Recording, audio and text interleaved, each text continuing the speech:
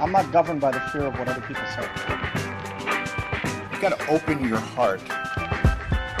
Well, number one, he's one of the elite offensive players in the game.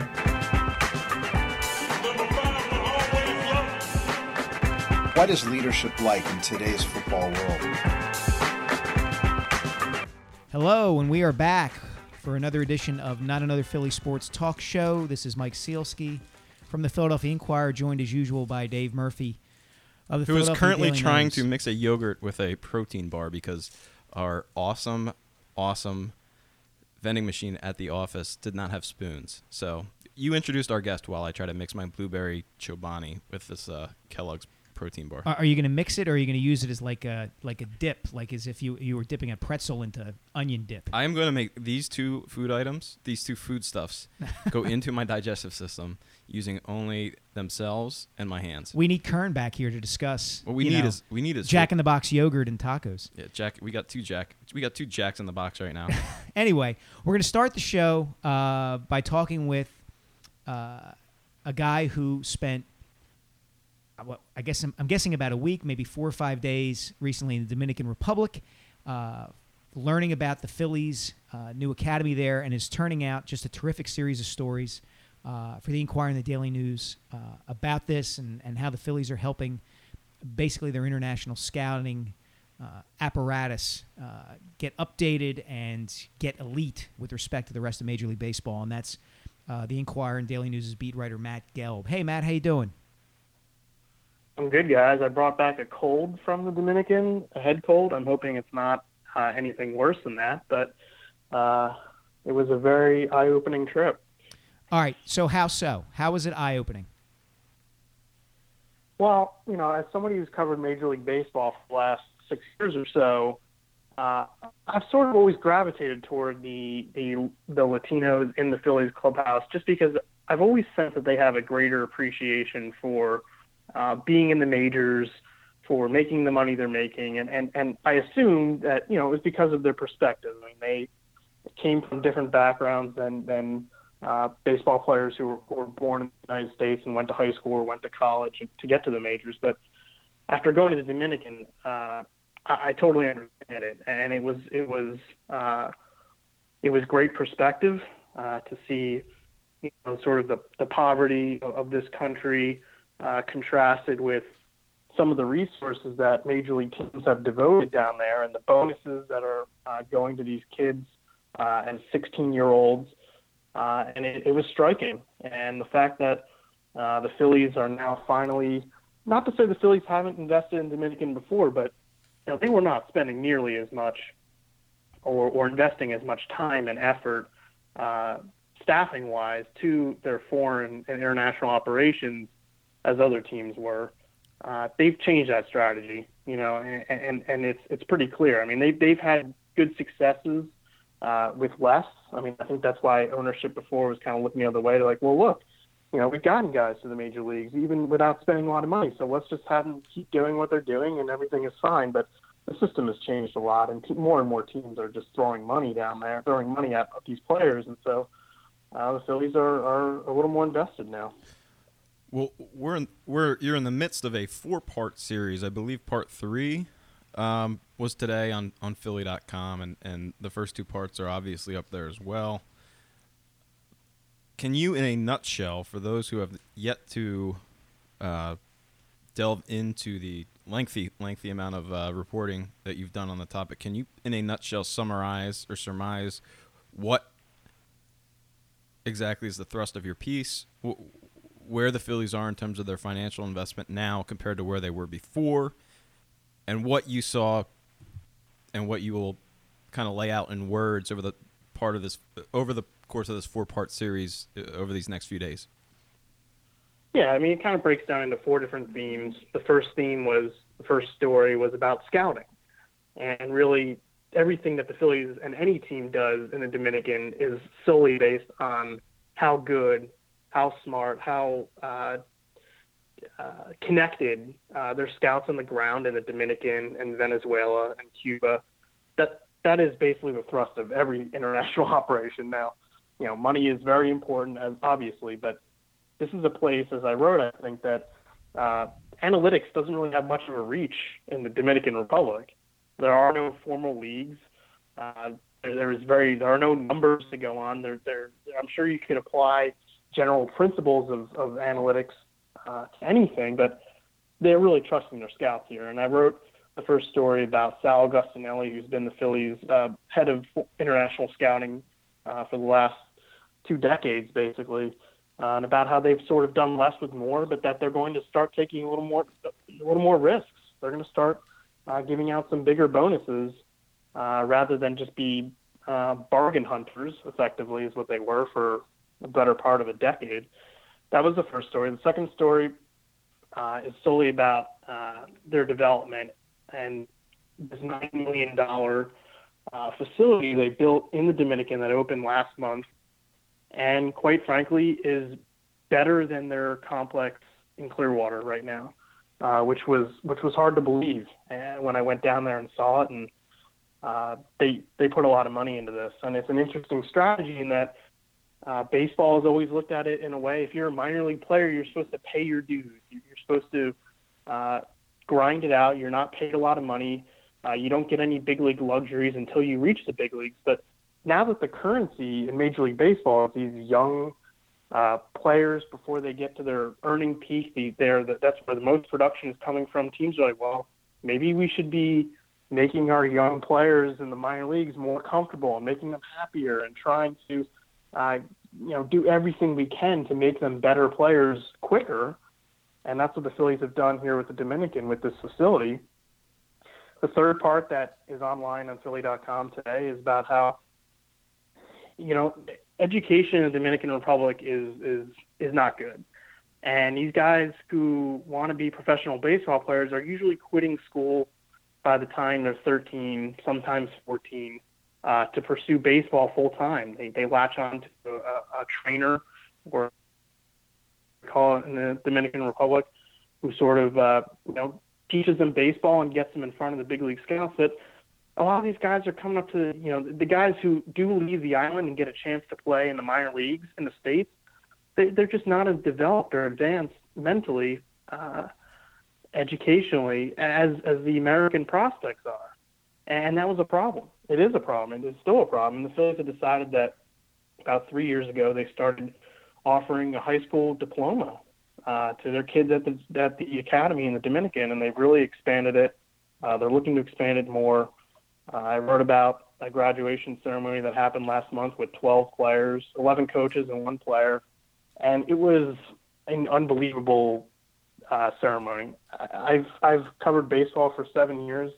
I don't think I've quite ever been around something as powerful as this graduation ceremony was, with these 50 players chanting and cheering and jumping up and down as each one of their teammates is crossing the stage and in a black gown and cap, getting his high school diploma. And, sure, there are altruistic reasons for the Phillies to want to educate these guys.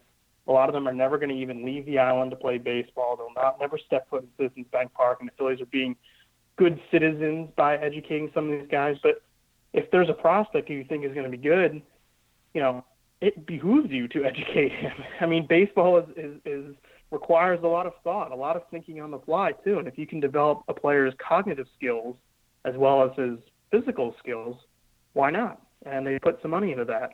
And now the fourth part, which will be online tomorrow, will be mostly about Sixto Sanchez, who is one of their best pitching prospects, sort of came out of nowhere last season, has really moved up some charts of the people who evaluate prospects in baseball, but really how he fits into a larger picture of what is one of their strengths right now. All these foreign arms that are in the low levels of the minors who throw really, really hard. And some of these guys are going to make it. Some of them won't make it. Some of them will be traded.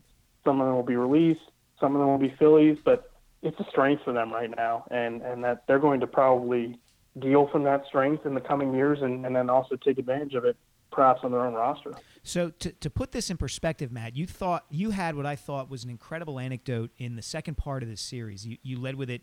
It's in the paper today. It's online on Philly.com, which is about Sal Augustinelli toting hundreds of pounds of weights that he had purchased at Modell's sporting goods store on his trips abroad, because that was kind of the bare bones nature of what the Phillies had 20 years ago in terms of a outreach abroad to try to find prospects. Could you kind of set the scene for us in that regard, and where the Phillies were then and how far they've come since? Yeah, and also in that story, it's funny because when I was down there, Agostinelli FaceTimed Carlos Ruiz, who, of course, was maybe the greatest success the Phillies have or will ever have in the international market, signed for $8,000 and became one of the greatest catchers in franchise history and caught the final pitch of a World Series. And Sal was showing Carlos the new facility through his iPhone, and it was like, oh my, they were each telling stories, and Sal was saying, remember when you used to sleep under the bleachers at the old complex in La Vega, and they laughed about it, and look, I mean, this is not just the Phillies. A large amount of teams have just dumped a ton of money into their Dominican operations. And in one aspect, and I've noted this in the story, the Phillies are really just keeping up in some regards with other teams. I mean, they almost had to build this facility. They didn't have to build a $9 million one with the crazy features and conveniences and luxuries available to the players, but they had to do something. They had been leasing land in each of the last 18, 19 years or so. They bought this land. They own the facility. They had to sort of catch up to the rest of baseball in that regard, but it's changed immensely. And when I walked into the weight room with Sal, this weight room that is bigger than one that's in Clearwater, he couldn't believe it. I mean, he really couldn't believe it, and he literally built this thing from the ground up, bringing the weights from America to the Dominican Republic and supplying his own weight room. It's amazing what they've done in the last 2 decades. If you think about some of the players they've signed, and I've noted this, 3/5 of their current infield. Cesar Hernandez was signed for $49,000. Freddie Galvis was signed for $90,000. Maikel Franco was signed for $100,000. You spent less than $250,000 to sign what is currently 3/5 of your infield. And I know people have different opinions on those players, but they turn into major league players who have been productive in some sense or different senses before they reach free agency. So I know it sounds capitalistic and horrible in some sense, but that's amazing. I mean, that's amazing what they've been able to do there. Capitalism is not horrible, first of all. You got to keep in mind you were talking you were talking to a guy who used to fantasize about asking Ayn Rand to the prom in high school. That is not true. That is not true. But Paul Ryan can be my homie anytime. It can be. It's capitalism in the right word, but it can be cold. I mean, we were talking about the colonizing effectively these Dominicans and Venezuelans, but. Those guys have been provided tremendous opportunities, and they're making millions of dollars now. But their initial investment that the Phillies made on those guys was very small. So I guess the natural question is, given the return on investment of even one of those guys that you mentioned, I mean, we're talking about millions and millions of dollars of profit that they realized on $100,000 investment in Maikel Franco just so far. Why? It just blows my mind that you would put it this way: the Phillies at one point gave $10 million or $5 million to Danny Baez.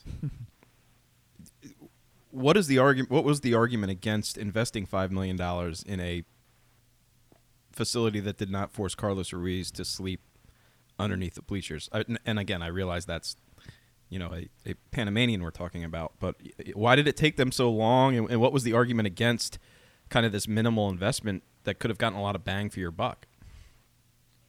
Well, Dave, I think you've seen it. I mean, owners try to keep costs down where they can, and this is not just the Phillies example. I mean, owners across baseball try to keep their costs on amateur players as low as they possibly can. And I don't know if you want to call it collusion or what you want to call it, but teams didn't necessarily want to be the ones who broke the norm. There's no team right now that wants to pay a minor league player a higher livable wage, a minimum salary, because they don't want to be the ones to raise the cost for everyone else, and they don't want to, and everyone else is pressuring them to not raise the cost. Amateur costs are so low, have been so low for so long that owners just didn't mess with it. And you saw a couple teams start to put a little more money internationally. They saw a competitive advantage there, and other teams have now followed suit. It's just sort of, you need one team to do it, and the Phillies were never going to be that one team that broke the mold and decided to put a huge investment into something like an international operation. They were always, following the pack, following Major League Baseball's rules and guidelines. But I think you've seen a change in ownership, a change in the front office structure that has them a little more willing to take some chances, especially right now when it comes to infrastructure and amateur-related and development-related costs, because they are spending less on the big league roster right now. So what you're saying is that if you give the capitalists free rein and eliminate all regulations, they will absolutely look out for their workers and do what's in their best interest, correct? I don't know about that. I'm being facetious. Yeah. I mean, baseball could do it because they had an antitrust exemption and little to no oversight. And I think that's a lot of people's wet dream in America now, to go back to those days countrywide. So that's a little good. It's good we're not going too far afield. They didn't need to spend this money on these players. Look, right, but there absolutely was collusion there's in terms of. No, he didn't say that. Yes, he did. He used the word collusion. He said, I don't know if you want to call it collusion. I want to call it collusion. I want to call it having an antitrust exemption where you are not subject to the same market forces as the rest of a competitive capitalistic environment, Mike. Go ahead, Matt. No, you absolutely are not. And the interesting part of the facility story now is that look, there is now a harder cap. Now, owners wanted an international draft. They didn't get that, and they wanted the international draft. Why? So they could keep the cost down internationally. I mean, bonuses had started to get crazy. Teams, the Padres last year, in their international signing period, ended up spending $70 million. That's 70 million on international player bonuses, plus the taxes they had to pay for going over there. They probably spent about $30 million on actual bonuses and then $40 million on the taxes that they incurred. And other owners were like, "Whoa, this is not what we want.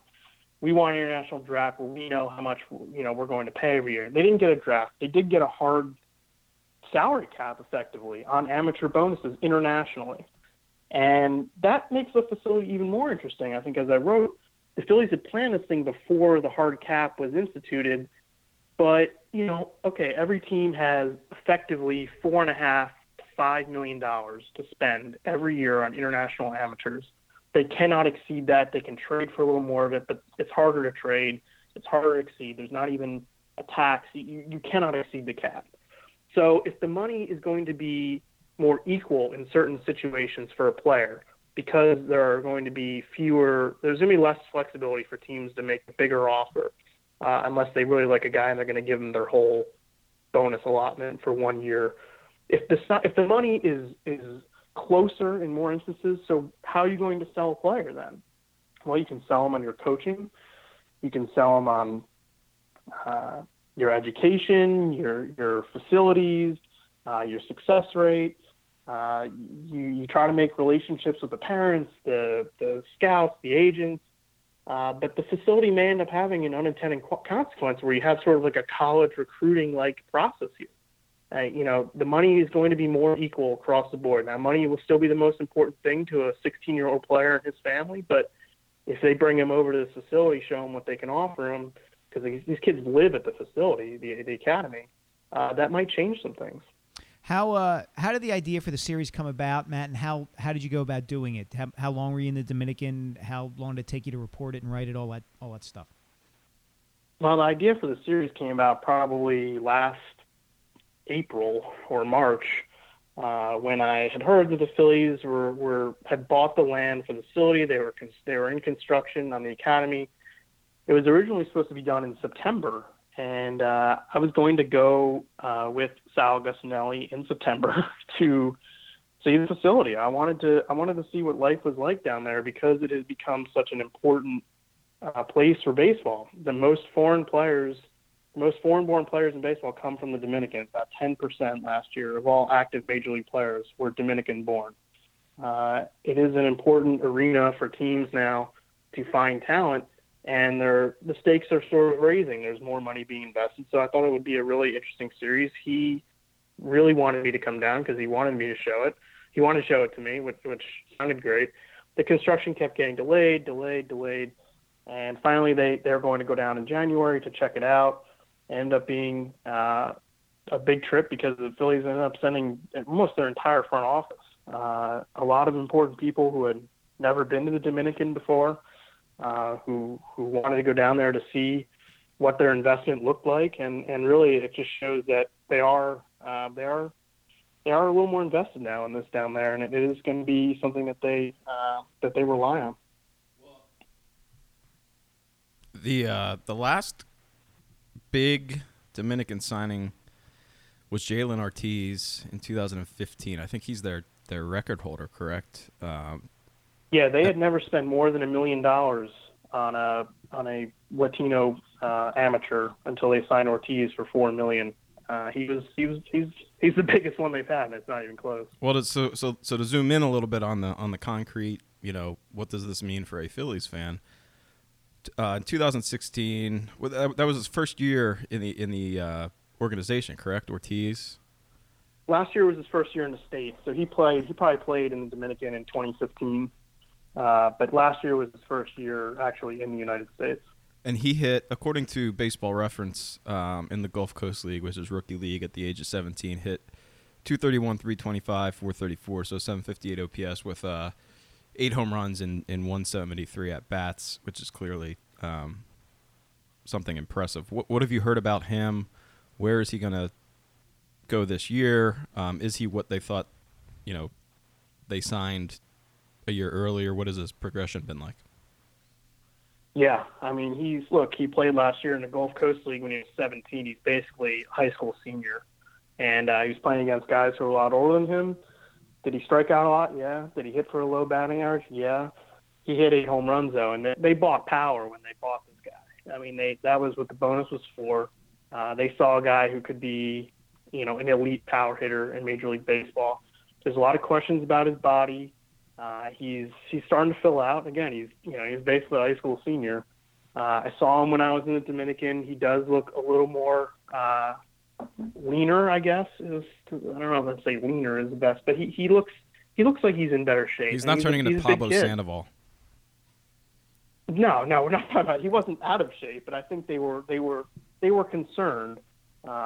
They still think he can stick in a corner outfield spot. And now there will be scouts who saw him last year in the Gulf Coast League who I talked to say, I'm not sure, he might be a first baseman, and that honestly would, decrease his future value. But they think he can stick in the outfield, and I'm going to guess that he starts the season in extended spring training.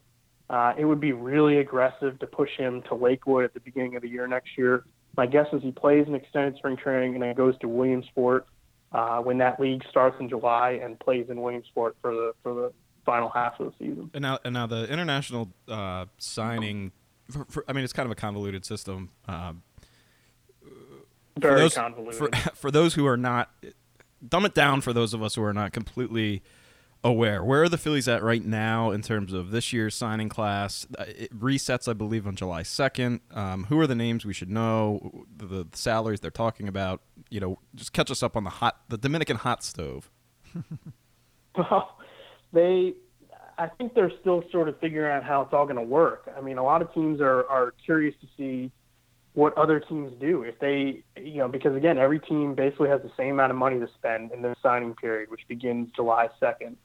2017, and they're looking to see if teams are going to blow their whole $4.5 million on one guy, if they're going to just try to buy as many guys as they can on lower bonuses. They've looked at a couple kids whose names have not been mentioned yet because they're not, technically they're not allowed to work out deals until July 2nd. And now this is the reason for the convoluted system, is that no team follows those rules, but Major League Baseball has started to get a little more stringent on the rules. The Boston Red Sox just got pummeled last year by Major League Baseball for some rules violations, for agreeing to deals ahead of time or for packaging kids together to get a better deal on another kid. It's still the wild west, pretty much. Let's just say that they have some deals worked out. It appears they have some deals. They're close to some deals, and that they're targeting some of the kids who scouts consider, or who some of the evaluators consider at the top of the class. Nice. It's actually. I would expect them to sign a kid for more than $1 million in this signing period. They're going to spend more than $1 million on one kid. It sounds like it sounds to me like you know a little more than you're letting on there, Matty. Yeah. There's certain things that I can report and can't report. I couldn't confirm certain things. I understand. It really is. I mean, and so this is all just fake news then. Yeah, pretty much. It's really actually, if you look at it, it's just it's a fascinating, microcosm / model of like the regulatory state, and just how, like you mentioned the word unintended consequences, Matt. Just like how you can put whatever rules in place, and the system is going to adapt to those rules in ways like you were mentioned packaging. I mean, we saw this with the Astros in the draft when they, that whole crazy thing with what's his name. When they didn't sign him because they packaged him with somebody else. And Casey Close's guys. It's like you said, it's a Wild West, but it's like the Wild West. I don't know. It's like what the Wild West would become if you like all of a sudden tried to make it not the Wild West, Like Jesse James ain't just like going away. No, and I think that's why the Phillies have sort of looked at it from a different perspective, is that there's more money. Other teams are putting a lot more money and resources in this, and they have to ask themselves, why aren't we doing this? And now it was easier in the last 2 years for them to put more money into it, because in the old system, if you had a bad record, you had a larger bonus pool to spend. Right. So they could spend a little more. They could take a few more risks. But, I mean, look, until they sign Luis Encarnacion, who's a first baseman who has not done well, they signed him for $1 million in 2013, I want to say. They had never even come close to $1 million signing bonus. It was just something they didn't do. I mean, Sal Gustinelli's budget for many of those years was half of that, half of $1 million. And as the market dictated higher signing bonuses, the Phillies started to react to it, and very much a lot of this is reactionary. I don't think they would deny that. But they're now looking at it different ways and trying to figure out how they can be ahead of it. And their scouting team has done pretty well, considering the disadvantages they were at. And you wonder how they'll do now if they're sort of even, or maybe even a little above even some of these other teams. All right, well, listen, Matt. Thank you very much. Get some rest, because Murph and I don't want to get sick when we see you in Clearwater. So it's vitally important that you get healthy just for our sake, okay? So thanks very much for joining us. You did a great job with the series, and we appreciate it. 2 weeks until pitchers and catchers. Counting the days. Well, that was fascinating. I think It was. we could have talked ad nauseum about that. What was your big takeaway? No, my takeaway is kind of from an outsider's perspective, because I haven't covered baseball. I spent a year on the baseball beat in New York and haven't delved into it into the depth that either you or Matt has. But what struck me, just kind of as a relative outsider, was the way that people who do not immerse themselves in day-to-day coverage or work in baseball tend to think of how teams spend money. The Phillies have taken a lot of heat over the last couple of years for not spending money on salaries, on actual player salaries, this idea that they're going to dial back money and not go after big-name free agents yet. And if you listen to certain radio stations and all that, they take a lot of heat for that. I'm sure you get emails the same way I do from people. Why aren't they spending money? They're a big market team, et cetera, et cetera. And you forget that, well, there are other resources where they can and probably ought to put some of that money. And this, to me, was a long time coming. I mean, it's too that area of the world is too great, too baseball rich for any major league team to not pour major resources into it. And the Phillies, it seems to me, waited longer than most, for some of the reasons that you guys discussed. But it's a long time coming, I think. Yeah, and it's interesting if you look at while Matt was, I'd also like to say I did successfully eat that yogurt, as you noticed. I did throughout the entire interview. It was quite a thing to see the way you were taking, what was that, like it looked like a candy bar. It was a protein bar. It was a special K Kellogg's. Yeah, and like I said, using it as like half spoon, half pretzel, Right. to dip. But it was interesting. If you would have if you noticed, I really wasn't paying that much attention. I finished the protein eating bar with yogurt with like to spare. half a yogurt left, and thus no utensils. So I was left with this. While Matt was in the middle of an answer, I was left kind of like figuring out what would MacGyver do, and I had a thing of hummus and little pretzel chips. So my first thought was I could use one of the pretzel chips to kind of like scoop the rest of the yogurt out. But instead, I fashioned a spoon out of the tin foil lid on the Chobani yogurt, and I used that to scoop the rest of the yogurt into my mouth. And I think I minimized the waste. I'm actually quite impressed with myself. Yeah, anything short of you just sticking your face into the cup of yogurt or scooping it out with your bare hands, I was cool with. I didn't pay that much attention. This also raises a question that I'm stunned we have not discussed yet on this podcast, and that's it's 2017 in America, and we're still eating yogurt out of a plastic tub. When I would think that we could have found a more convenient, efficient way to get this kind of viscous solid. Well, they into my mouth. I know they do have yogurt shakes. I mean, but they have like Go-Gurt packages. Yeah. Like, why not like in a Capri Sun package? Why is that not the standard? Well, they do. My 5-year-old right, but I'm saying, why is that not standard? I don't know. My I mean, 5-year-old son eats. We call them yogurt sticks, and you just rip off the top and suck them down. That would have made my life a lot easier. I mean, is there something about the process of peeling open the you would have to ask the CEO of Chobani, I would think. I don't have the answer to that one. Adult Go-Gurt, I think, might be That might be the way to go. Might be. Yeah, the way I mean, to go. we've gotten to a point in American civilization where we have made We should all just eat like astronauts. I mean, we've optimized the tortilla chip for scooping salsa. Yeah. And yet we're still like cavemen. Old habits die hard. Eating bro. yogurt. What can I tell you?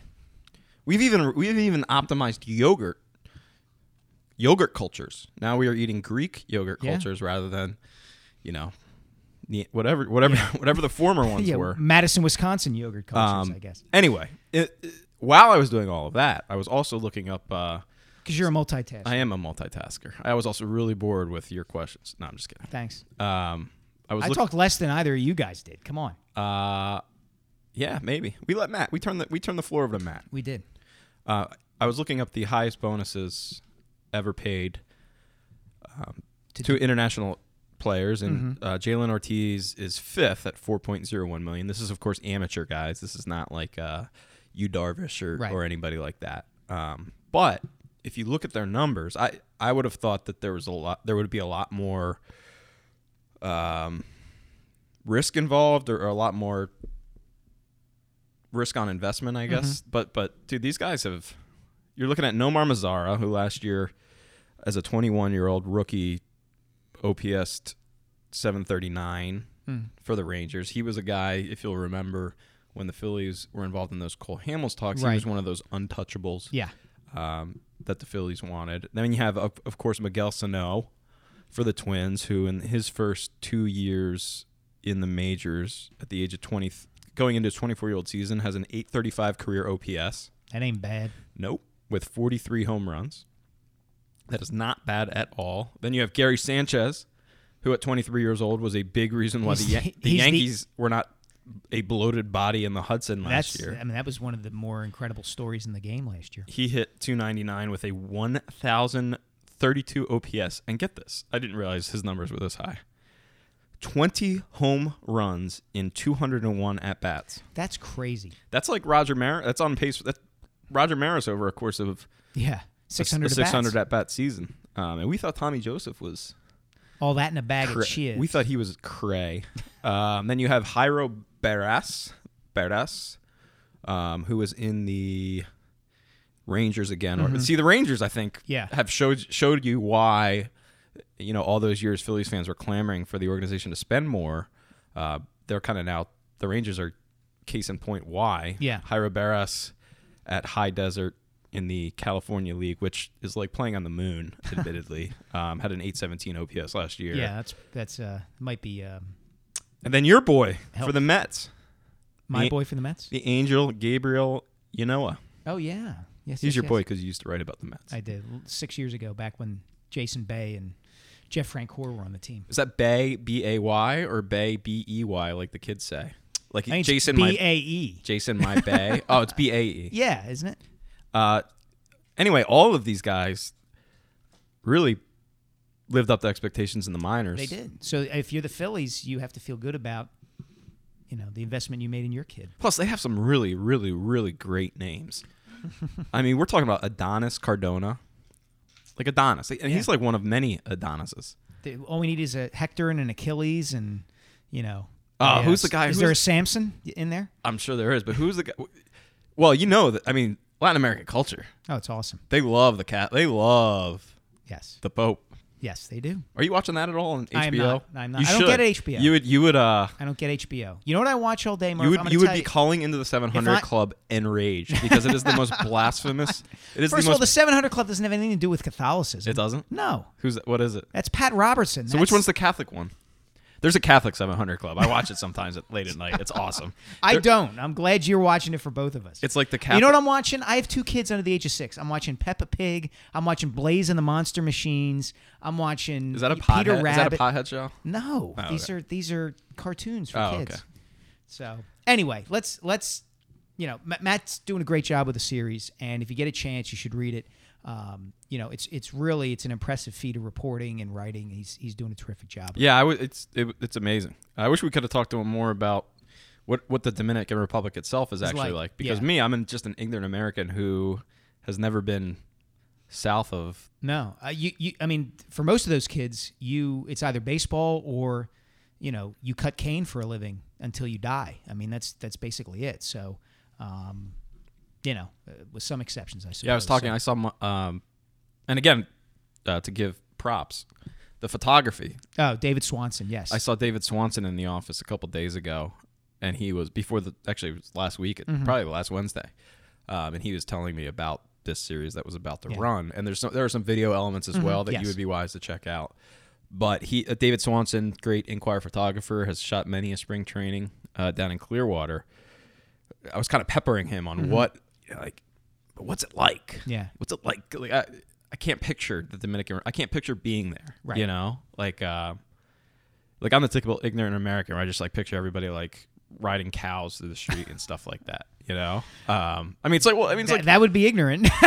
Yeah, but Pedro Martinez used to talk about, he would spend all day sitting under a, I forget what fruit he said, like a guava tree or something and that's just the image. That's the only image I have, firsthand image of the Dominican Republic I have. He was the best, by the way. Yeah, he was great. He was great. To talk man, to. I used to spend, 7 years ago, I was sitting under the papaya tree, and now I'm in the World Series. Now you make him sound like, what was that French skunk from the? I do Looney one accent. That's my Northeast Philly accent too. That's good. What else are we going to talk about? So all right. So I've got all these printouts here. Yeah, let's talk about your column. Okay, Terrell Owens. Yes, you say, according to the person who wrote the headline on your column, T.O. I presume that to mean Terrell Owens.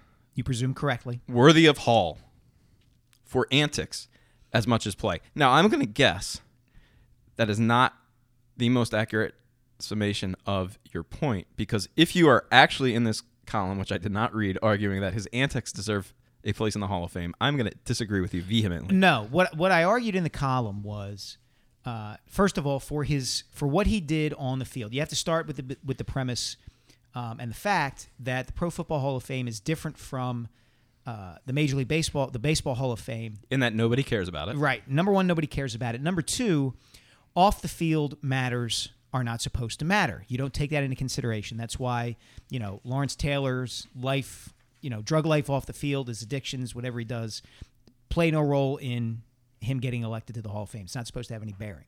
But with respect to T.O., voters on the committee could say, well, he blew up 2 teams. He tore apart. Gary Myers in the New York Daily News said this last year after the voting came in and Owens didn't get in. He basically said, T.O. tore teams apart. There are always going to be people who don't vote for him. So on the one hand, I argue pretty clearly that, yes, that's true, but it doesn't override the production on the field, his greatness as a wide receiver, all those sorts of things. But the bigger point I wanted to make was that Owens, in a lot of ways, was ahead of his time. Even if you just focus on that summer of 2005, when everybody watched him doing the sit-ups in the driveway and antagonizing Andy Reid and Donovan McNabb and Brad Childress and all that stuff, in that, that was before social media really existed. Facebook was only about a year and a half old. Twitter hadn't come along yet. Nobody was, posting Vines or GIFs or on the internet or anything like that. Vine does not even exist. Vine doesn't even exist anymore, right? So, but those days where the helicopters and the news vans were following T.O. from Bethlehem at Lehigh, where the Eagles were having training camp, to his house in Moorestown, and watching him, exercise and shoot baskets in his driveway. Like 11 years later, he'd have done that all himself. Like he was Antonio Brown before Antonio Brown decided to go Facebook Live while Mike Tomlin was talking. And in that regard, that's the thing people should remember him for. Like, people will think of him as a disruptive influence who may have cost the Eagles a chance to get back to the Super Bowl in 2005. And yeah, that's true. But when you think of T.O., you think of all the stuff he did, particularly in that summer. And that's, if he's going to have a legacy, quote unquote, that's his legacy. It's like he was the forerunner of what we see now out of so many athletes in the NFL, the NBA, et cetera. I'm not laughing at you. I'm laughing at my memory bank of Terrell Owens moments. There were plenty. That was a fun year and a half. I mean, it really was. What I'm laughing at is thinking about Terrell Owens with access to his own medium. Yeah. Because this poor guy had, when he was Antonio Brown's age, he had to schedule an interview on a little watched television program with, I believe, a college student to get his message out. That's right. That he wanted to destroy the Eagles. That's right. What was the kid? He's got his own show on he's got his own show on like FS7. Yeah, oh God, that plays on it's like when Comcast canceled Breakfast on Broad, they're either going to play that or right. a replay of the Roomba infomercial. Yeah, or a replay of a Delaware James Madison football game from 2014. I watched one. Actually, it's one of those shows that's just like on sometimes. Yeah. And the one I remember, Graham Bensinger was the Graham kid's name. Bensinger. That's and it. he was like he also was ahead of his time. Yeah, absolutely. He was like the little go-getter who harnessed the power of do-it-yourself media in college. And I think he was a college student at the time that T.O. appeared on his show.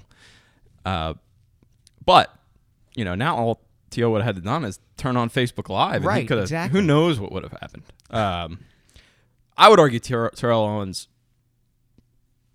is a Hall of Famer just because he was ahead of his time as a receiver, dominant possession receiver, and was putting up numbers. I mean, he was putting up Julio Jones. He was Julio Jones before Julio Jones, essentially. Yes. He never played with a great quarterback apart from that 1 year with I mean, he played with Steve Young, I think, a few years, maybe. A little bit, very little. But it was him, Jeff Garcia, and McNabb, and was Tony Romo then, I guess. Mm-hmm. But I mean, 2000 for the Niners, and this is a NFL where you're still running 50% of the time, right? And there are rules that explosion favor in the defensive backs when you're playing a guy. Yeah, the explosion in passing hadn't happened yet. He was I remember the first time Terrell Owens came to Philly when he signed his contract and had his press conference, and the guy just looked like a horse. There's no other way to describe him. Yeah. Like, he would wear these spandex practice pants in practice with no shorts, and you could just like see his muscles rippling. And to compare him, to watch him compared to what you had seen from James Thrash and Todd Pinkston and Freddie Mitchell, it was like, oh, so this is how the position is supposed to be played. That's how a guy's supposed to. But it's even more move. than that. It's compare him to Jerry Rice. Like, just physically, he was. I mean, who were the other great receivers in the year 2000? Marvin Harrison probably was early in his career. That was early on. The Rams, Isaac Bruce, I'll bet, had a big year. Yeah, who's also a Hall of Fame finalist this year. So yeah, I mean, it's a weird thing. Like, in some ways, I like the Pro Football Hall of Fame a little more than the Baseball Hall of Fame. For that reason, number one, it doesn't matter as much.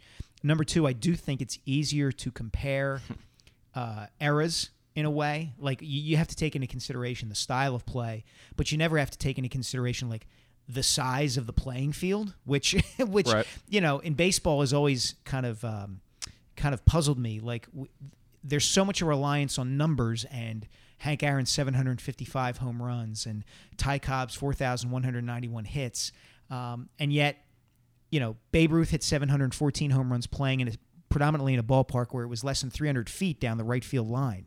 Like, meanwhile in football, every single field is exactly the same size. So the numbers you would think would matter more, and yet they seem not to. That was actually 2000 was actually a great year for receivers. Torrey Holt There you go. was it, but again, he's more like Rod Smith used to be. He and Rod Smith finished second behind Torrey Holt in receiving yards with 1,600 receiving yards. Isaac Bruce was third, as you mentioned. But those guys, again, they weren't like the physically, like Julio Jones, A.J. Green, Calvin Johnson. Yeah. People bounced off Owens in a way that they didn't bounce off many receivers back then. He kind of was way ahead of his time. Yeah. I mean, again, he was Julio Jones before Julio Jones was Julio Jones. So you say Hall of Fame, and I think I agree with you. Mm-hmm. Again, the quarterback part, the only knock on him is, and it's a big knock, you could argue that not only did he not win a Super Bowl, he may have self-immolated. He may have been one of the primary reasons why many of his teams did not win a Super Bowl. Although the flip side of that, if you want to argue it, is that in the one Super Bowl he did play, Yeah. he was Oh, the absolutely. best player on the field by a lot with a still broken leg. All right, so from there, let's go into something that Paul Domowitch wrote. Okay. Me and my printouts here. I'm still a paper fan. I know you are I as am well. too. Very much. Very much. Although printing off the internet appears to have taken it several steps backwards over the last Yeah, decade. you could read that from probably out in the parking lot. I mean, you used to be able to like click a thing that says like optimized for print, and now it's just like Now, yeah. they're like responsive An design. An 800-word column, requires 35 pages to be printed out. This looks like something that like you ever see an old person's cell phone where the text there's like you can read like 2 characters per text message line. Like that's what this. Anyway, what did Damo write? Somebody's got one of those. I wanted to say less, but I don't think it's less. I don't think But it's less. I think maybe Marcus. I think Marcus has like I can read Marcus's text messages from across the press box. I've read less. I've read Les's stories over his shoulder on his laptop. He types in like a real kind of fancy script. Like it's not Really? just Times New Roman. It's it looks like something that like Chaucer, like That's his awesome. handwriting would have been. It's probably the first font that he like learned how to use on WordPerfect 2.0. I'm not going to go there. It looks very. You know pretty. who was the biggest text biggest text on per screen ratio of all time was a guy named Ron Reed. Oh, who yeah, used to sure. cover the my God rest God. his soul, When yeah. I was like a 19-year-old intern, I could legitimately walk out of the Veterans Stadium press lounge And see what he was read writing? Ron Reed's lead. Rondo. He was the man. He was. So the man. anyway, Paul Domowitch wrote that maybe the Eagles should follow the Falcons' lead and take a wideout first in the NFL draft. Well, not just take a wide out, but he suggested if I Make a remember big correctly, move. make a major trade to move up to get one, akin to what the Falcons did to get Julio Jones. And your reaction to that is what? Boy, that's risky. Boy, oh boy, that's Here's the risky. question. Here's the question. He says, would they be willing to move up again and get once the best wide receiver in the draft, Clemson's Mike Williams? Now, full disclosure, Paul Domowich's daughter went to Clemson. Yeah. He is probably still on the hook for a lot of money with Clemson. Therefore, we should. I'm just You're trying to tough, be. man. I'm You trying are to be. tough. I'm trying to be Full disclosure. Full disclosure. as journalistic as possible. All right, I'll say this. I have not from the little bit I have seen of Mike Williams, he seems like a very impressive wide receiver. That said, and I think we've discussed this on the podcast before. I know it's a point that I think both of us have made in print, which is as smart as the Falcons' decision to go get Julio Jones in 2012 looks now, because they're in the Super Bowl, and as great as Julio Jones has been since he got into the league, they missed the playoffs the middle 3 years of his career. They went to the NFC Championship game. 2011, by the way. Okay, 2011. Excuse me. So Which they went only to the, furthers your right. They went to the playoffs, I believe, his first 2 years, including the NFC Championship game his second year. Then he got hurt his third year. And apart from that, their defense went south. Yes. They missed the playoffs 3 straight years. their defense went south, I would argue in part because they gave up 5 draft picks in the 2011 draft to go get Jones. Which Here was the ahead. trade. Man, the Browns. Yeah. Browns trade everybody. Yeah. Julio Jones was traded by the Browns as the number 6 overall pick to the Falcons for for the Falcons' number 26 overall pick in that draft. Just give us the picks. Forget the their names second of who round, they turned out to be. Number 26 overall, number 59 overall, a 4th rounder, 118 overall, another 4th rounder, 124 overall, and a 2012 first-round pick, which turned out to be number 22 overall. Okay. That's more than the Eagles gave up for. Yes, for Carson Wentz. It's probably about equivalent. All right, so here would my point be. I think a lot of people think about that trade and look at it and say, well, the Browns didn't get anybody. They did not. They didn't get anybody good, so therefore the Falcons won the trade. Still. Right. Having said that, it's not about who the Browns, as an incompetent franchise, took. It's about the fact that the Falcons gave up 5 chances to help their defense in order to get Julio Jones. Now, maybe they miss on those picks anyway. Maybe by not having Julio Jones, they don't get to the Super Bowl this year and the playoffs the first 2 years.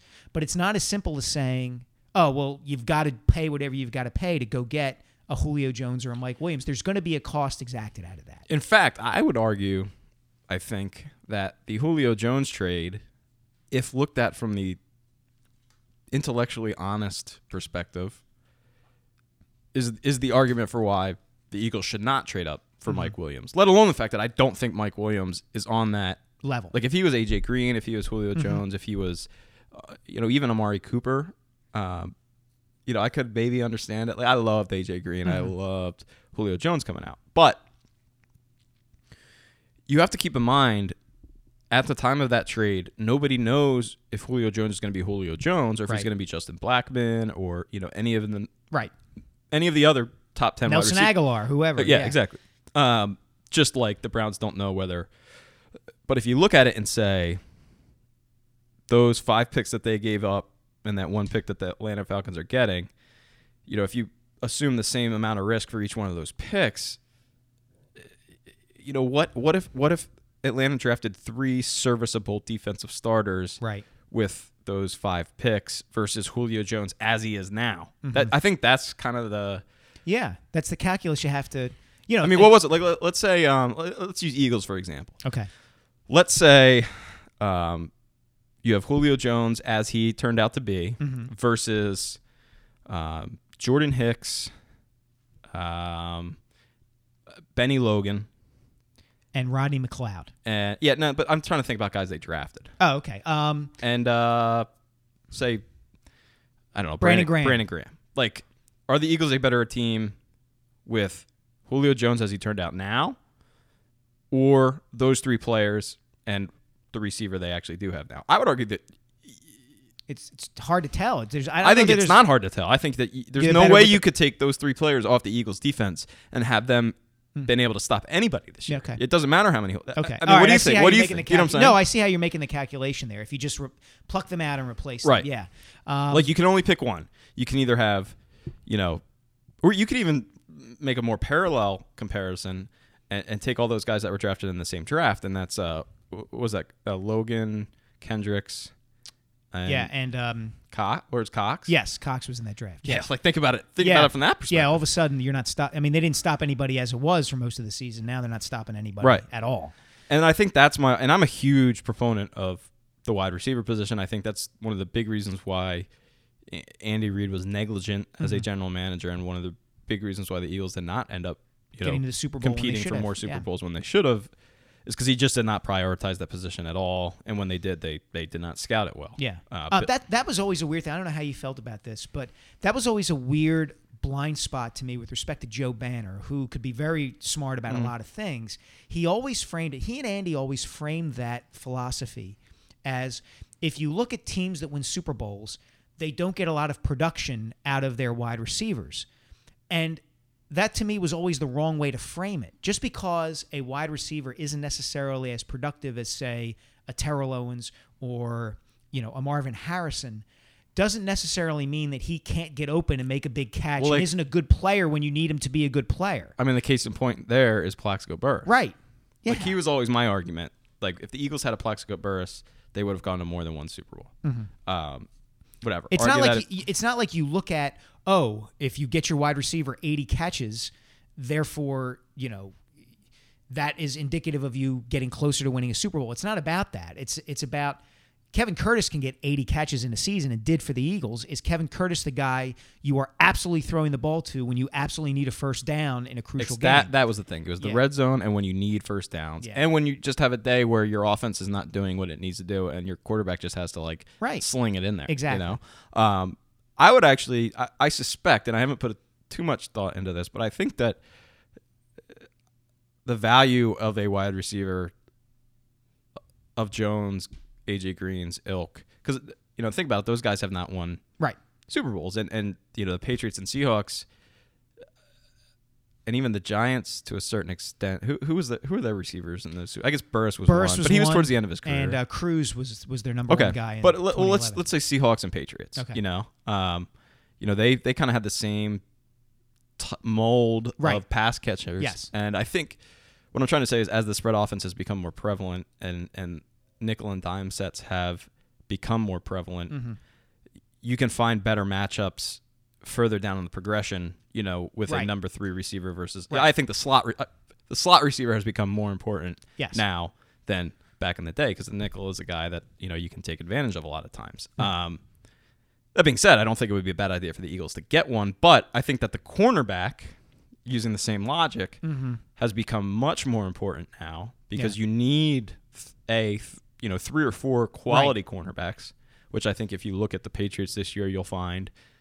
Obviously, if you look at the Seahawks, you'll find. And I think, the Falcons, that's one of their big question marks heading into this Super Bowl. Oh, absolutely. And to kind of play that out, if you're the Eagles, and we discussed this, I think, a couple weeks ago, yes, I would agree about the importance of the cornerback position. And then the flip side of that is as you see more teams playing nickel and dime coverages, at what point does it become a league-wide trend to do what the Cowboys and the Falcons and the Steelers have done, which is say, you know what?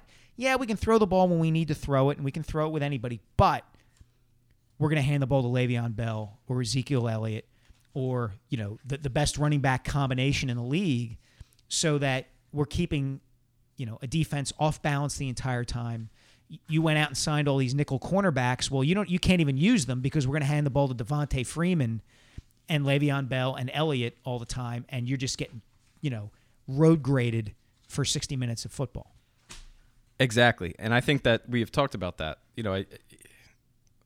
Life is a pendulum, and I think you're starting to see it swing back, like you said, with Le'Veon Bell, with Elliott, Freeman, and even with LeGarrette Blount this year. The Patriots can shove it down your throat when they need to. Well, I mean, I don't know if I would put it in that explicit terms. Shove it!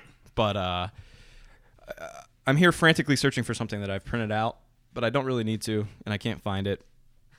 But it speaks to your point. Matt Ryan talking at Media Day, I believe it was. Yes, I think so. He said something to the effect of most teams don't have one running back on the caliber or on par with our 2, meaning Devontae Freeman and Tevin Coleman. Right. And I don't think I need to ask this question, but because there's 2 of us in this room I'm going to, do you think the Eagles had one running back on par with Tevin Coleman?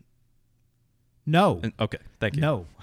No. And I think that, again, if you're looking at the calculus that the Eagles need to compute to get to the next level, if you were to say you can either have a Julio Jones-ish wide receiver out of this draft or you can have a running back and a cornerback out of this draft, I would say you are a better team with, an every down running back, an every down-ish running back, and a starting cornerback than you would be with a Mike Williams. I agree. I agree with that. I mentioned as much in a column last week I wrote about Jason Kelce, where, if I were the Eagles, I would look hard at replacing Kelce because if you're going to run a more conventional offense under Doug Peterson than you did under Chip Kelly, you need a more conventional center. And Kelce is smaller.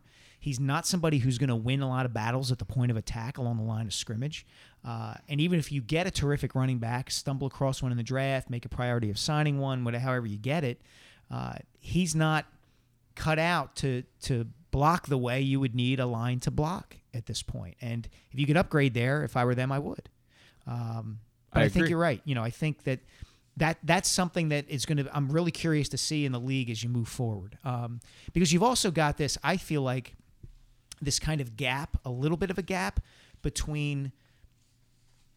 I'm talking about in age mostly, in elite quarterbacks versus those who are kind of on the rise. There's Brady still at the top of his game, Rodgers still at the top of his game, Matt Ryan finally getting to a Super Bowl, Eli Manning starting to wind down a little bit, I guess, but they're all 30 plus. And then you've got the young guys who, people think are going to develop and continue to be, grow into something great, whether it's Jameis Winston, Carson Wentz, Marcus Mariota, Derek Carr, those kind of guys.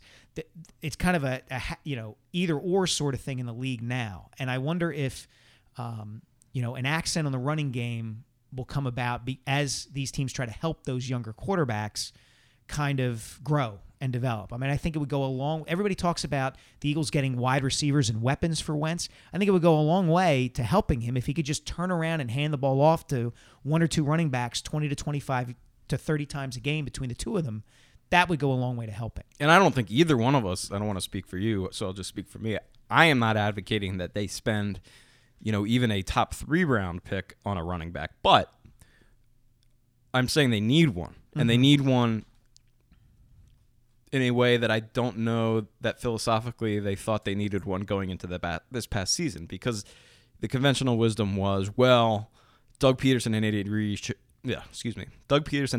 Andy Reid showed how overvalued the running back position is in 2015 when Jamal Charles went down, right, and they made do with Spencer Ware and Charcandrick West. To that, I would say, clearly somebody did a good scouting job on Spencer Ware because he is a good running back. Yeah. Wendell Smallwood is not Spencer Ware, No. at least not from what we saw last year. I mean, no, and it's a different kind of offense as well. You have Alex Smith, who is a smart, established quarterback who is physically limited in certain regards, but is capable of rolling out of the pocket, keeping the ball in his own, and doing some things that Wentz really doesn't do quite as well, or you don't want him doing. So there's that. And, they ran the ball. The Eagles ran the ball a fair amount last year. I mean, Wentz threw it a ton, but they also ran it a fair amount. But they could have run it more if they had wanted to. I think we all went into the season thinking, like, they're going to run the ball a ton. Or at least they should. I think my point, my thought process here is more the type of running back, where there's been this notion that you can cobble together the position with different guys with different skill sets, i.e., Darren Sproles as your kind of third down, scat back, whatever, change of pace guy, with Ryan Matthews as your one cut, first down, kind of downhill runner, and then with Ken, sprinkle in, mix in, whatever. Right, Smallwood and Kenyon Barnes. I think what this year showed us, from the Eagles' perspective and also from around the league, is there is a tremendous amount of value in having a guy who is capable of being. I go back to that 2-point conversion attempt in Baltimore, where everybody asked why was Byron Marshall on the field. Well, put it this way, you need a guy who can play every down, who can be on the field in that down and not have the defense know what you're going to do. Right. We saw that with Le'Veon Bell, Devontae Freeman, Ezekiel Elliott, and I'm not saying you can't. I'm saying you can get that in the later rounds of the draft. Jordan Howard, I believe, was on the board when the Eagles drafted Wendell Smallwood. If not, he they could have easily traded up in the 5th round to get him. Right. He's a completely different type of runner from Wendell Smallwood. Wendell Smallwood is more of the 10 to 12 carry guy. Yeah. Straight up and down, not going to knock anybody over. I think you're right, and I'm really going to be curious to see, because I do think that they are committed to, however they define it, trying to, quote unquote, get Wentz weapons to help him. Like, that is the primary, with the exception of getting a cornerback, that is the primary focus of this offseason. I think that's coming from Jeffrey Lurie. I think that's, whether it's the right thing or the wrong thing, I think that's what Lurie wants. So I think that's what they're going to do. And so let's see how that plays out. There's a ton more need. I think that the Eagles can win without adding a game-breaking wide receiver. I don't think they can win without adding a cornerback, without adding a running back, without adding some offensive linemen. Right. And I think, again, And just so I don't misunderstand you and the listeners don't misunderstand you, by saying you think the Eagles can win without a game-breaking wide receiver, you mean that they don't need to – they need to upgrade what they have now, but not so substantially that they need to mortgage draft picks to do it. I don't even think they need to mortgage a first or second round draft pick to do it. You know, I think that I mean, again, Julio Jones, the counterfactuals kind of like negate the factuals at this point. Where like, yeah, Julio Jones is great. It'd be awesome, you know, if the Eagles could have something like that, and the Falcons are in the Super Bowl. But they only got to the Super Bowl after they added Devontae Freeman and Tevin Coleman and fortified the offensive line around Julio Jones. And I think, you know, case by case with all these great wide receivers we're seeing, like Odell Beckham, it's very, you can take a wide receiver out of a game. Antonio Brown, you can take a wide receiver out of the game. AJ Green, you can take a wide receiver out of the game. DeAndre Hopkins, you can take a wide receiver out of the game. I mean, I think Odell Beckham more than anything, where even in games where he tears it up, I mean, Antonio Brown tore it up against the Eagles, and the Eagles still won that game. Right. And I think that would have been more of Joe Banner's argument, you know, looking back, where in terms of like actual utility, I think in some ways a great wide receiver is like a closer on a baseball team where, you know, it could put you over the top. Yeah. But there are a lot of other positions where you absolutely can't win anything if you don't have. Right. Does that make sense? No, it does make sense. I mean, I think it's the kind of thing that you don't need unless you absolutely need it. Right. If that makes sense. I also think it's the type of thing where if one is there, sure. you take like the Giants are the perfect example. Yeah. Where I'm sure they did not go into that draft planning on taking a wide receiver. No, but here he is. Yeah, they had for the plenty same more reason. needs. For the same reason the Packers ended up with Aaron Rodgers. Right. You Exactly. know, ask Andrew Brand about that story. He's happy to tell it about everybody looking around the draft room at the Packers in 2005 and saying, "How can we pass on this guy? We have Brett Favre, but it's Aaron Rodgers. Like, he should be the first pick in the draft, and we all know it. How do we not take him?" You know, and so they take him, and there you are. That would be a fun exercise to do. Let's do that real quick. You say something. I'm going to look up the players that the Packers could have taken that they probably needed more than Aaron Rodgers.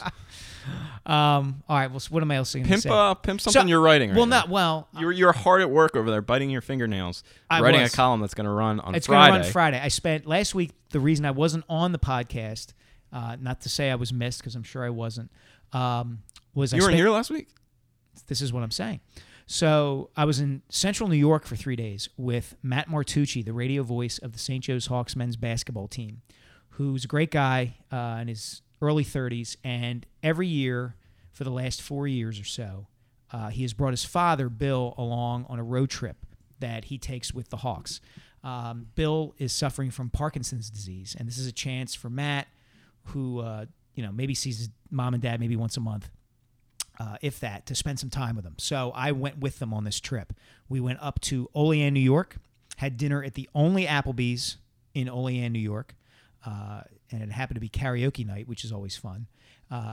So while Matt was calling St. Joe's Bonaventure, and then we drove northeast to Hamilton, New York, where Matt called Colgate Lehigh for CampusInsiders.com and the Patriot League Network, and then drove home. So that was a lot of fun. That piece is going to run Friday. And yes, I was agonizing over it because, you know, it was longer than I usually write. And a story like that, you want to make sure you get it right. Matt Martucci, good guy.